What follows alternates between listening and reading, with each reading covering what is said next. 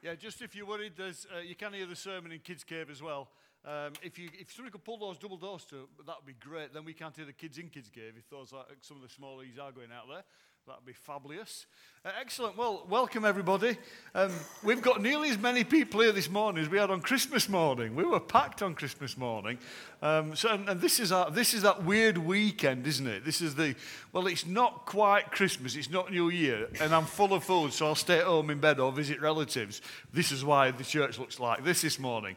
But we're here. We made it, and it's great to see you. I'm going to talk about kind of Christmas this morning. Is that all right after Christmas is gone? Oh my word, it's like I can't watch Christmas films now. It just doesn't. I tried to watch a Christmas film and it just felt wrong because Christmas Day had been and gone, and it's like. But on the other hand, don't worry, everybody. 361 days to Christmas. Come on! I'm saying that, I'm not quite sure. Let's just check on my phone. How many days it is to Christmas? I need to know that now. 362, I was wrong, was I? I do apologise. It's a leap year, of course, it's a leap year. Here we go. Yeah, 362 days it is. We'll start to get your sprouts cooking now. We'll start planning next year's Christmas service already. Wow, you think I'm kidding? We will be talking about Christmas at Easter this year. We always do. It's bonkers. Well, that was Christmas. I don't know what you did for Christmas. I don't know if you got everything that was on your Christmas list. We had a bit of a show and tell on Christmas morning. It was brilliant. It went on for ages. There's so many shows. It gets bigger every year, doesn't it, show and tell? I don't know if you got everything you wanted. I was talking to one dad this morning. He got Christmas socks. I've got my Christmas socks on. It had to be done. Got my Gryffindor socks on this morning. I know for some of you that's probably heresy or something, but my wife knitted me a Gryffindor scarf for winter. Crocheting, sorry, I do apologise. Crocheting me a Gryffindor scarf. Christmas is so different for everybody. Christmas, people have their own family traditions, their own shape of, we're about to get dry powdered. Has anybody ever seen one of those go off by mistake? I once had one of those go off in my van when I was driving it. It fell off the rack and fired. Wow. I looked like an abominable snowman when I got out. Couldn't breathe. I don't know Christmas, but we all have our different priorities at Christmas. There are things we've got to do, things that need to happen. There's a certain order that things have to be in. People we have to, and we have this kind of tradition of priorities around Christmas that is so important to us. And if things don't quite work out, Christmas is just not the same. Priorities. I want to say that Christmas should be full of tradition. That's fine because that gives us security and we can enjoy things. But Christmas is more about getting our priorities right because priorities bring movement and change. They focus us on new things. Nothing is the same again when Christmas is properly Christmas. Because the ultimate expression of that is the Scrooge story. Who watched BBC's Scrooge? Who was deeply disappointed? It was kind of good in its own right. But where were the Muppets? It just wasn't. You can't do Scrooge without Kermit the Frog and Miss Piggy and Gonzo and Rizzo the Rat. It's just not the same.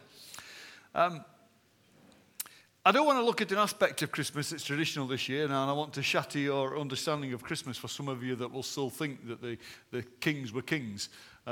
So I need 3 kings, please, this morning. Anybody willing to be a king? You're not going to be a king for long, so I'm going to tell you you're not a king. Go on, Gary, be my king.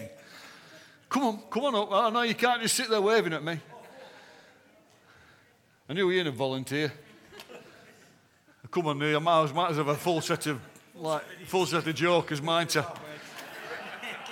Don't stand that side of me. I can't be you both sides of me. That's too scary.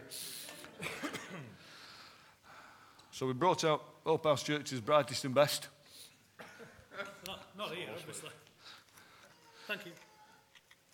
Would you like to pull each other's crackers, please? And inside it you'll find crowns.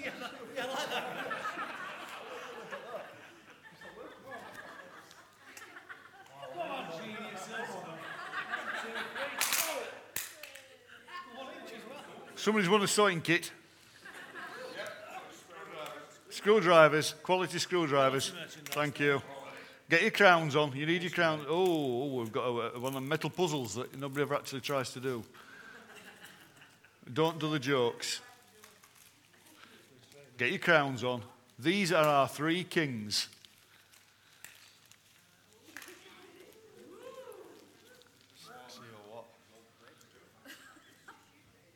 It's not technically, and come on, you can do it.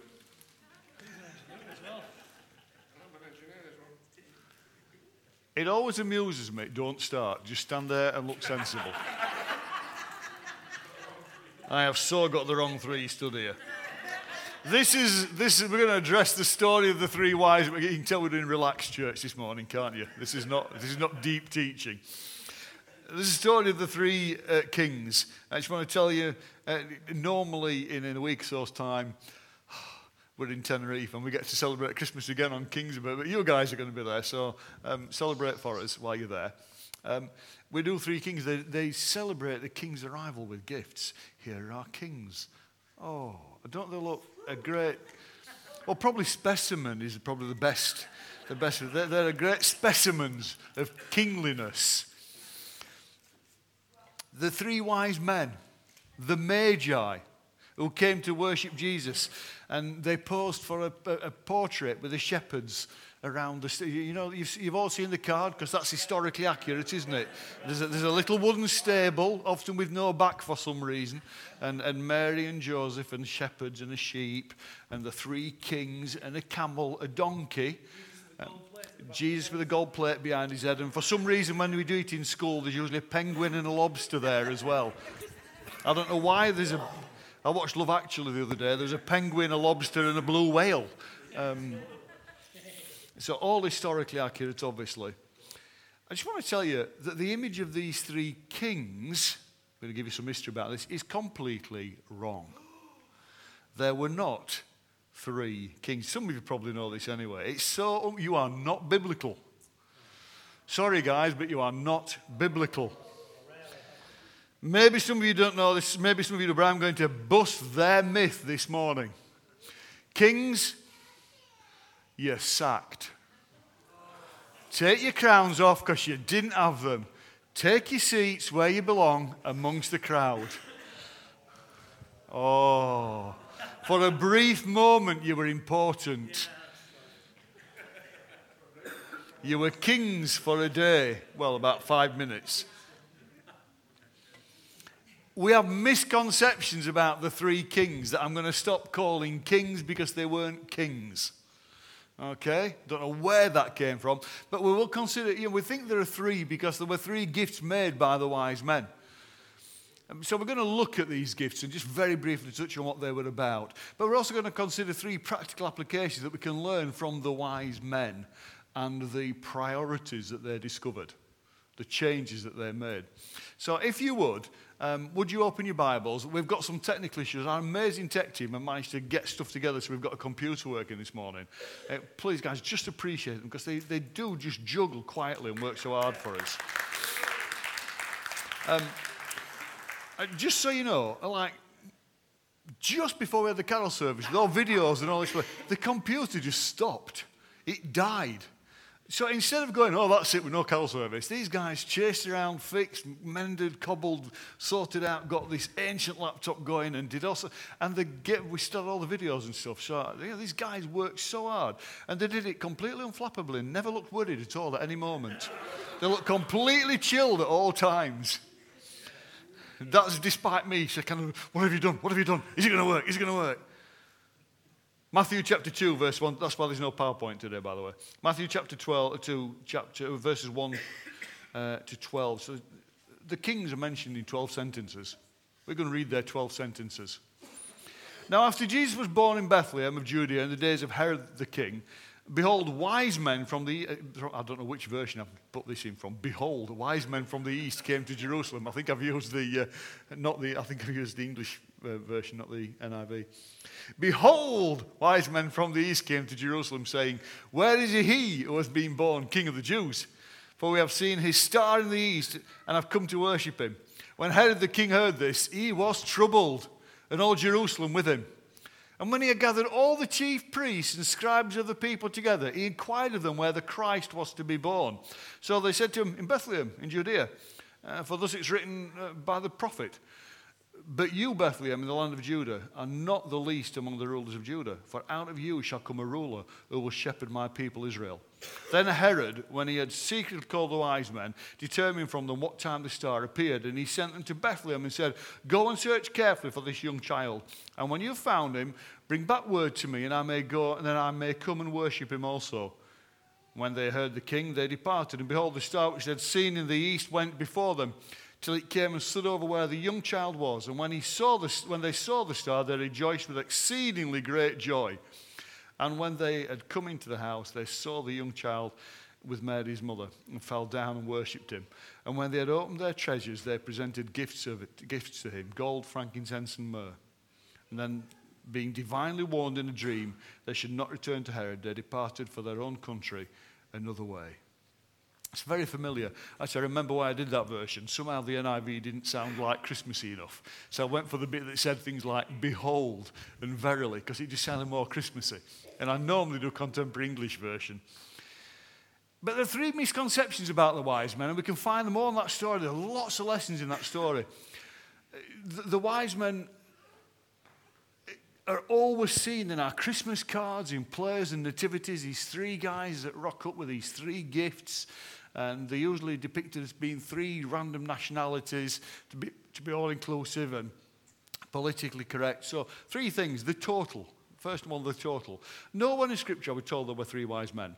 The term used is plural. There was more than one, but we don't know how many. So just move from your heads three, because what I'm going to tell you is there was a huge entourage. The number three, of course, is based on the gold, frankincense, and myrrh. The three gifts that they brought. There could have been three, but virtually any number is likely. You've got to imagine that there was a huge entourage. Just think, if three fellas turn up, how were they going to get access to a palace? There'd just be three guys that turned up. They weren't going to get an audience with a king. What they did, they arrived with an whole entourage of people. I'll explain why later, but a huge group of people, camel trains, guards, an honor guard with them to take care of them, and all the cooks and bottle washers and everybody else. A huge, rich and wealthy entourage would have turned up and therefore gained access to a palace. So get out of your mind these three guys on donkeys that you see on the Christmas cards coming over the hill. It would have been way bigger than that. So we know the total was wrong. Their title.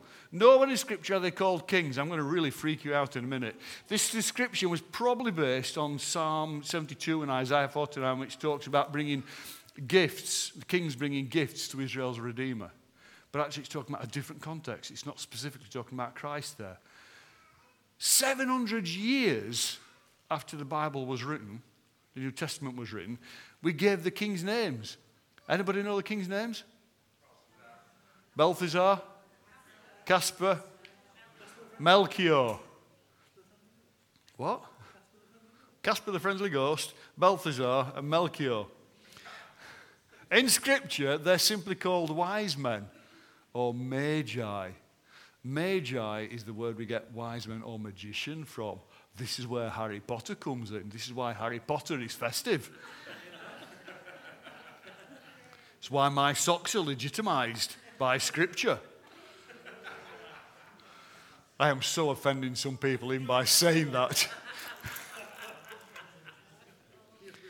The root of magi means people that tried to study the stars, tried to understand magic and understand dreams. And when we say magic, we talk about early science. They didn't understand science, they were beginning to work out science, so that it seemed like magic. And so that's when they were like alchemists, trying to work these things out. So it came across as magic. I'm sure there's some dodgy stuff going off as well. But the big deal is they were almost certainly Persian, Iranian, from the Persian Empire. Because what we got was a whole set of kingdoms to the east, and then the whole Roman Empire kingdom to the west. And these guys came from the east, from the Persian Empire. It's talking about people that were trained in astrology, dream interpretation, alchemy, all these kinds of things. Iran and the Persian Empire, they loved to stargaze.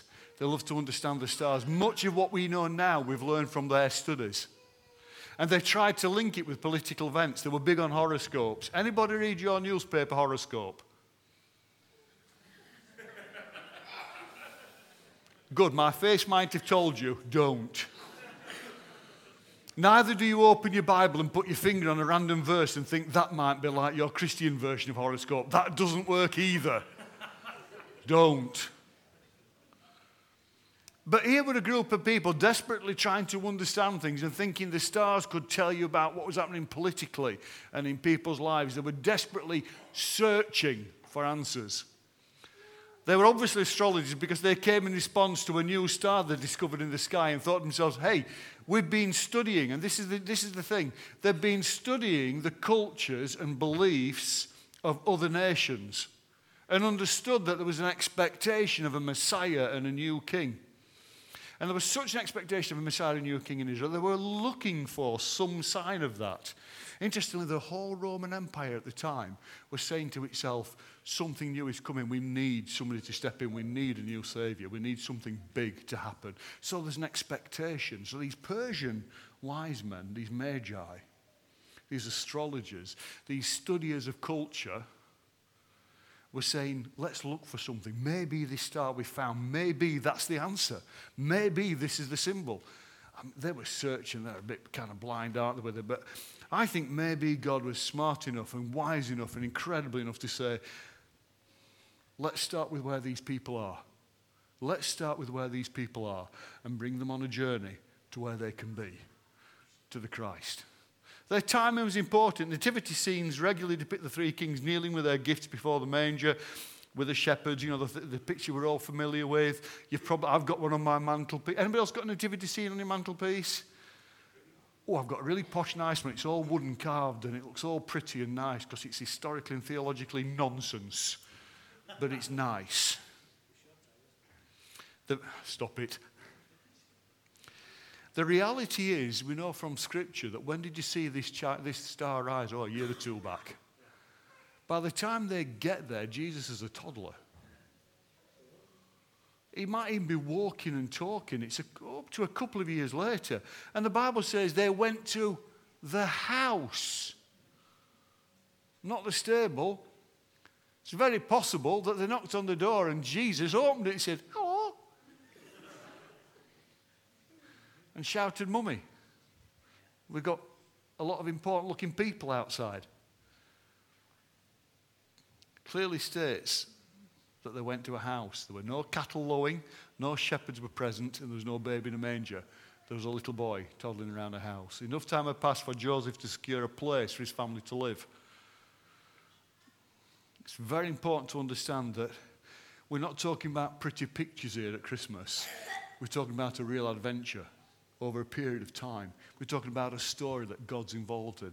And God was involved in the lives of shepherds, but God is involved in the journey of discovery and adventure, change, a new priority for these wise men. Mary and Joseph had moved into their brand new starter home. And in that brand new starter home, incredibly wealthy wise men, an entire entourage. I just want you to imagine, you sat in your front room this afternoon, and there's a knock at the door.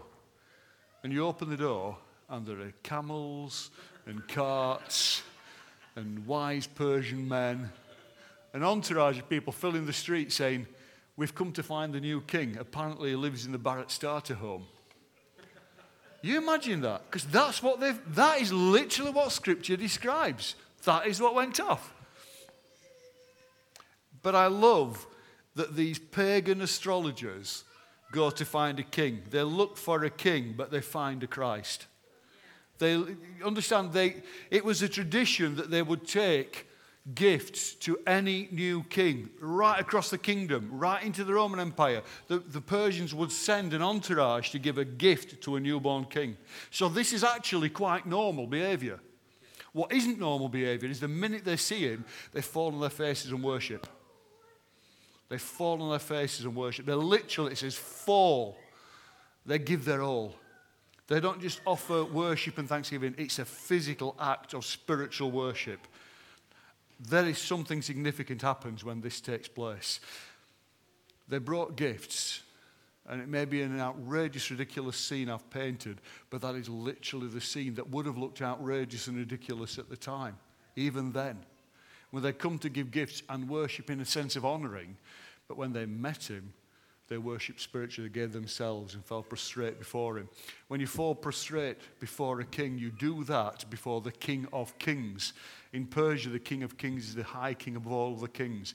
When they fell on their faces before this child, they were falling on their face before the King of Kings. Herod liked to call himself King of Kings. Caesar Augustus liked to see himself as King of Kings. The Persian emperor liked to see himself as King of Kings, and these wise men fell on their faces before the King of Kings and worshipped. They had gone on a journey and shifted their priorities. Something new had happened. They brought frankincense for a priest, myrrh for the one that would die, and they recognized that these gifts were so important. Gold for the king that they were worshipping.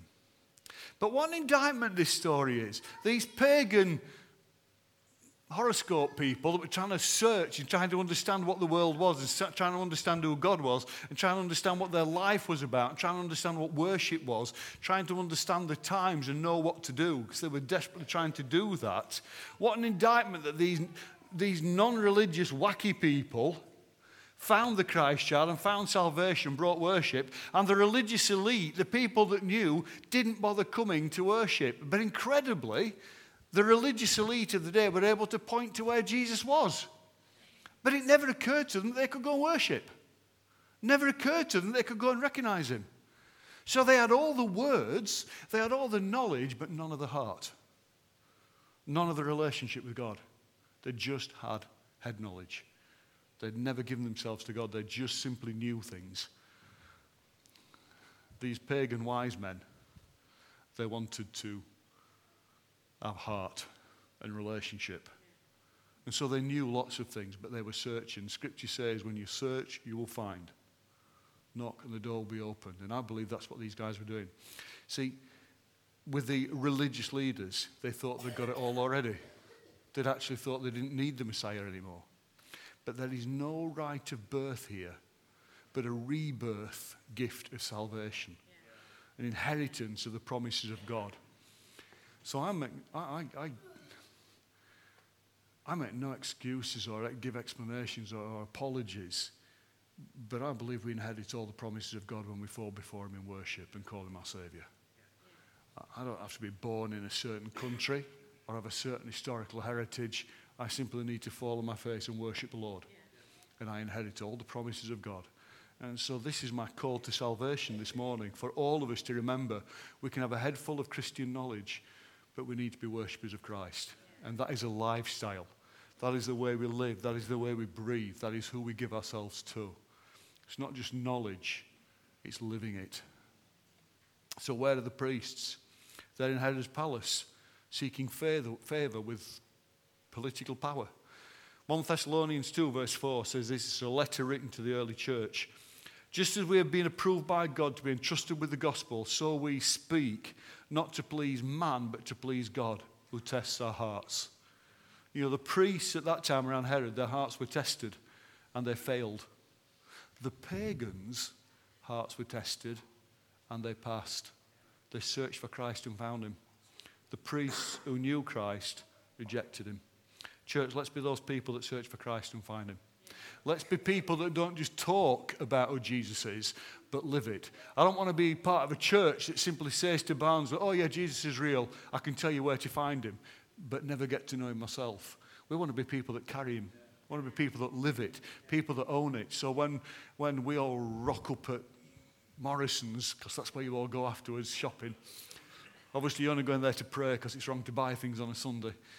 Or knit, or crochet, or anything like that, or watch telly, or go to the cinema. You don't know any of those things on. So I was brought up in that kind of church.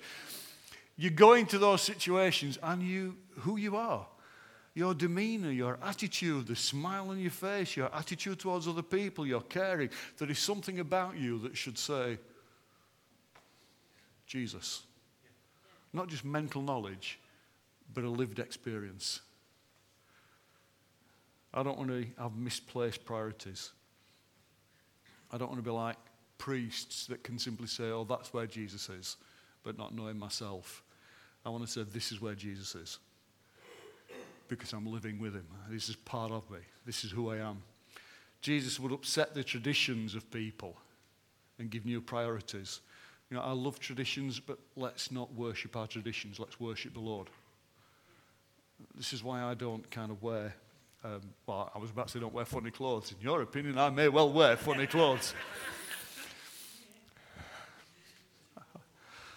My collar is purple and is attached to my polo shirt. That is obviously divine purple for the Holy Spirit. Obviously. Look, I have no problem with people carrying those traditions if it's right and what God has called them to do. And I pray God bless them in that calling that opens doors and does things. But, you know, we've got a verse, a line up that's connecting real people to real God in real life. And here were 3 wise men, or however many wise men. Here's an entire entourage that were living real people, and they're connected to a real God in their real life. And that's who we must be. So that when we go to, look, I'm going to tell you a Costa story.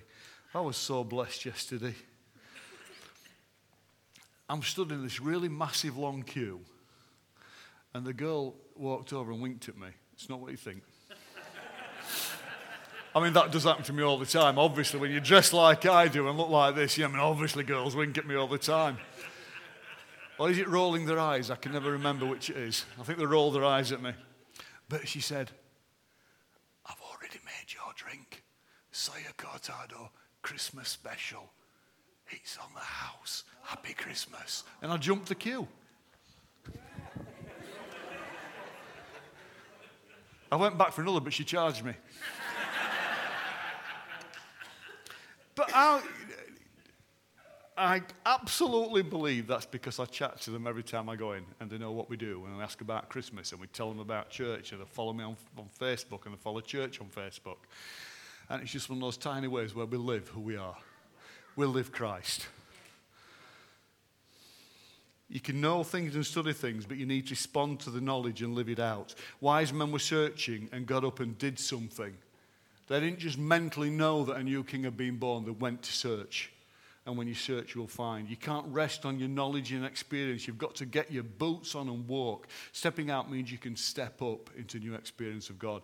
And as we're at this strange pivotal point, whatever your last year has brought, here's one of the things. I'm not going to be talking about New Year's resolutions next week. I'm going to be talking about a decade ahead. I'm going to be starting a new series that's going to cover the whole decade. I'm not going to speak for the whole decade, don't worry.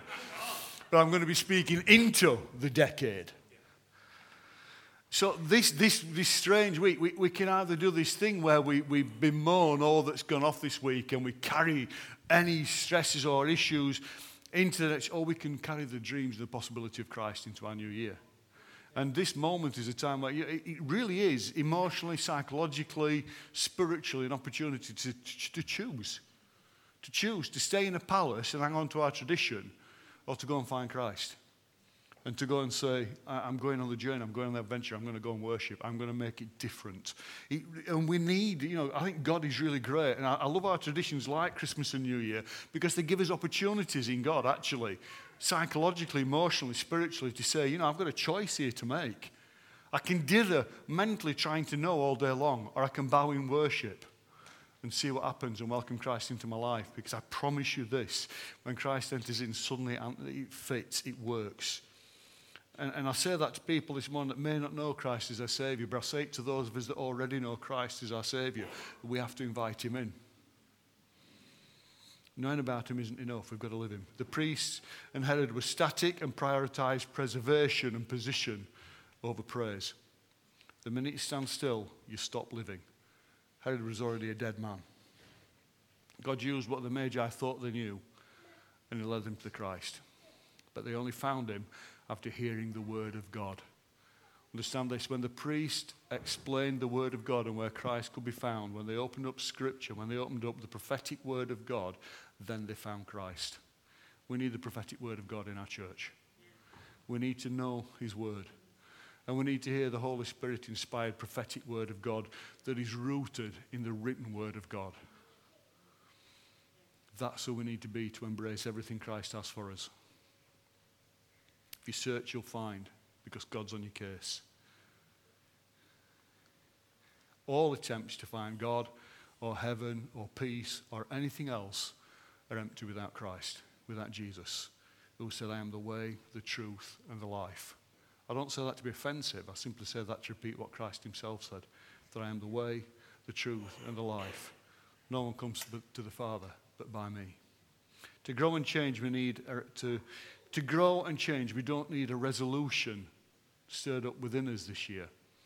We need a revelation of prophetic truth and the word of God in us. It's the mistake of knowledge without action. There has to be action. There has to be response. I'm going to finish in a moment or two's time, so if the band want to come back, you can look slightly awkward for 10 minutes. We're so used to this story that the most startling thing about it has been lost, that pagans worshipping found the longed-for Messiah. Not chief priests and scribes, but people had a heart for the Lord. Colossians 3 says this, set your minds on things above, not on earthly things. For you died, and your life is now hidden with Christ in God.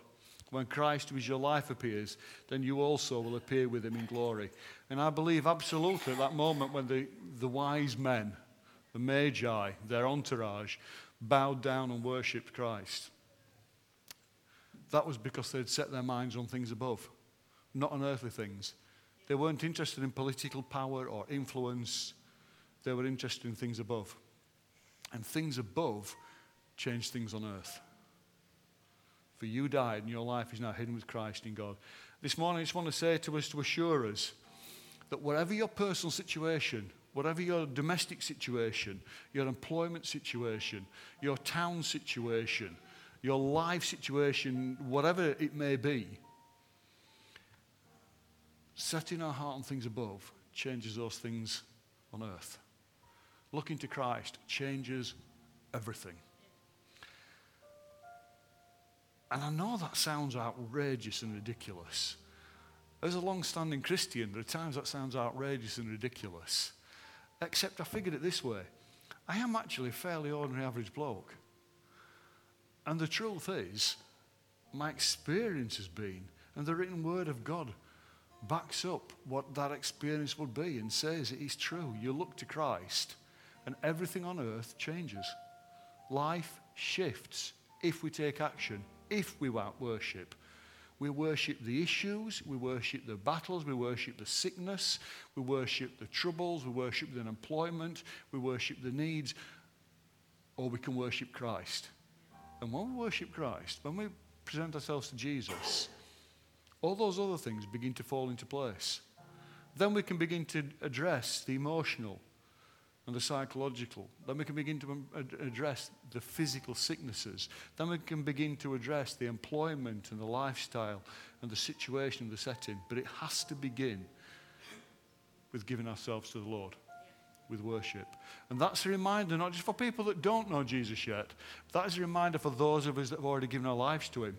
We can soon become religious and forget to worship. We can fill our heads with knowledge and let our hearts empty. Church, never think we've got it all. We're disciples will still need to journey and learn and grow. Never think it's too hard or you're in the wrong place.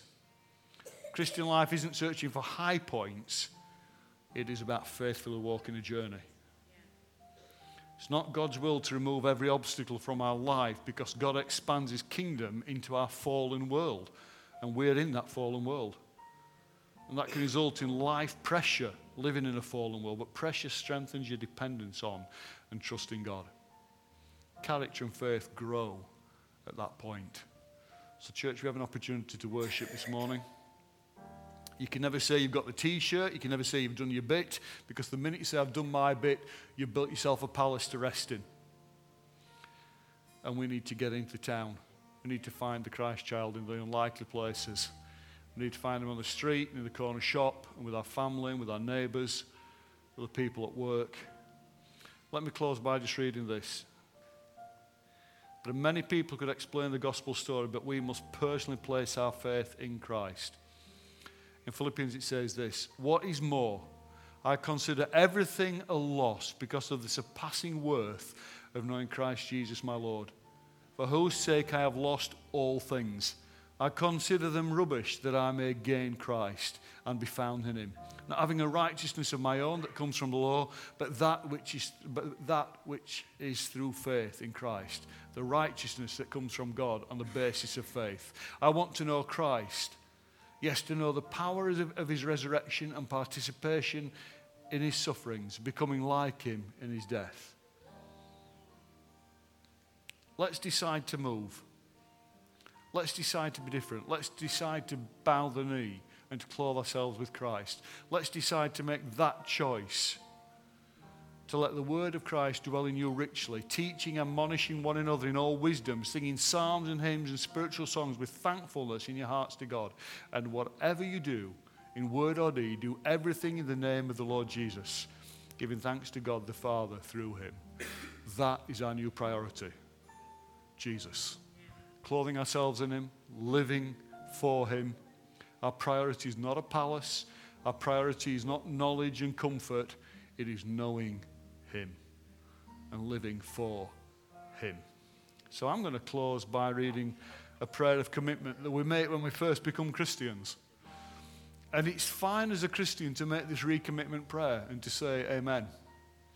And then we're going to have a song of worship to close, and then we're going to have fellowship and coffee and conversation and just a chance to catch up before we go and do our family things, whatever they are this afternoon, as we cling on to the last bit of the holiday season before reality bites. But when reality bites, let's carry Christ. If you're not a Christian this morning, and I don't have everybody in the room, then you can pray this prayer as I'm saying it. Own it and say amen with me, and come and talk to me afterwards about the reality of knowing Christ and discovering the journey. Don't expect to know everything about Jesus the day you find him. You begin an apprenticeship that lasts all your life. So here's the prayer. Let's bow our heads. Let's be at our heads. If you physically can, why don't we just stand together? And in this strange pivotal weekend of neither one year or the next, where it doesn't quite feel like 2019, it doesn't quite feel like 2020, it doesn't quite feel like Christmas, it doesn't quite feel like the New Year's Eve celebration. It's that funny decision place in the middle. Let's pray this prayer and say amen after me together. If this is your heart, say amen. If it's not, that's fine. I'm not going to impose it on you. But if this is your heart this morning, then say amen. I'm just going to read this prayer of commitment out. Lord Jesus, I know I have done things wrong in my thoughts and words and actions. There are so many good things I've not done. There are so many wrong things I have done. I'm sorry for those wrong things and turn from everything I know to be bad.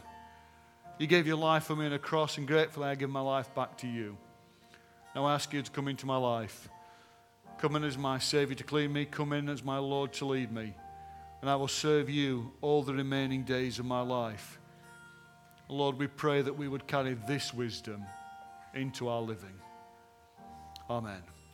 Amen. Let's worship together. And please talk to me if you want to chat about anything I've said this morning afterwards. Let's close in worship and enjoy fellowship together.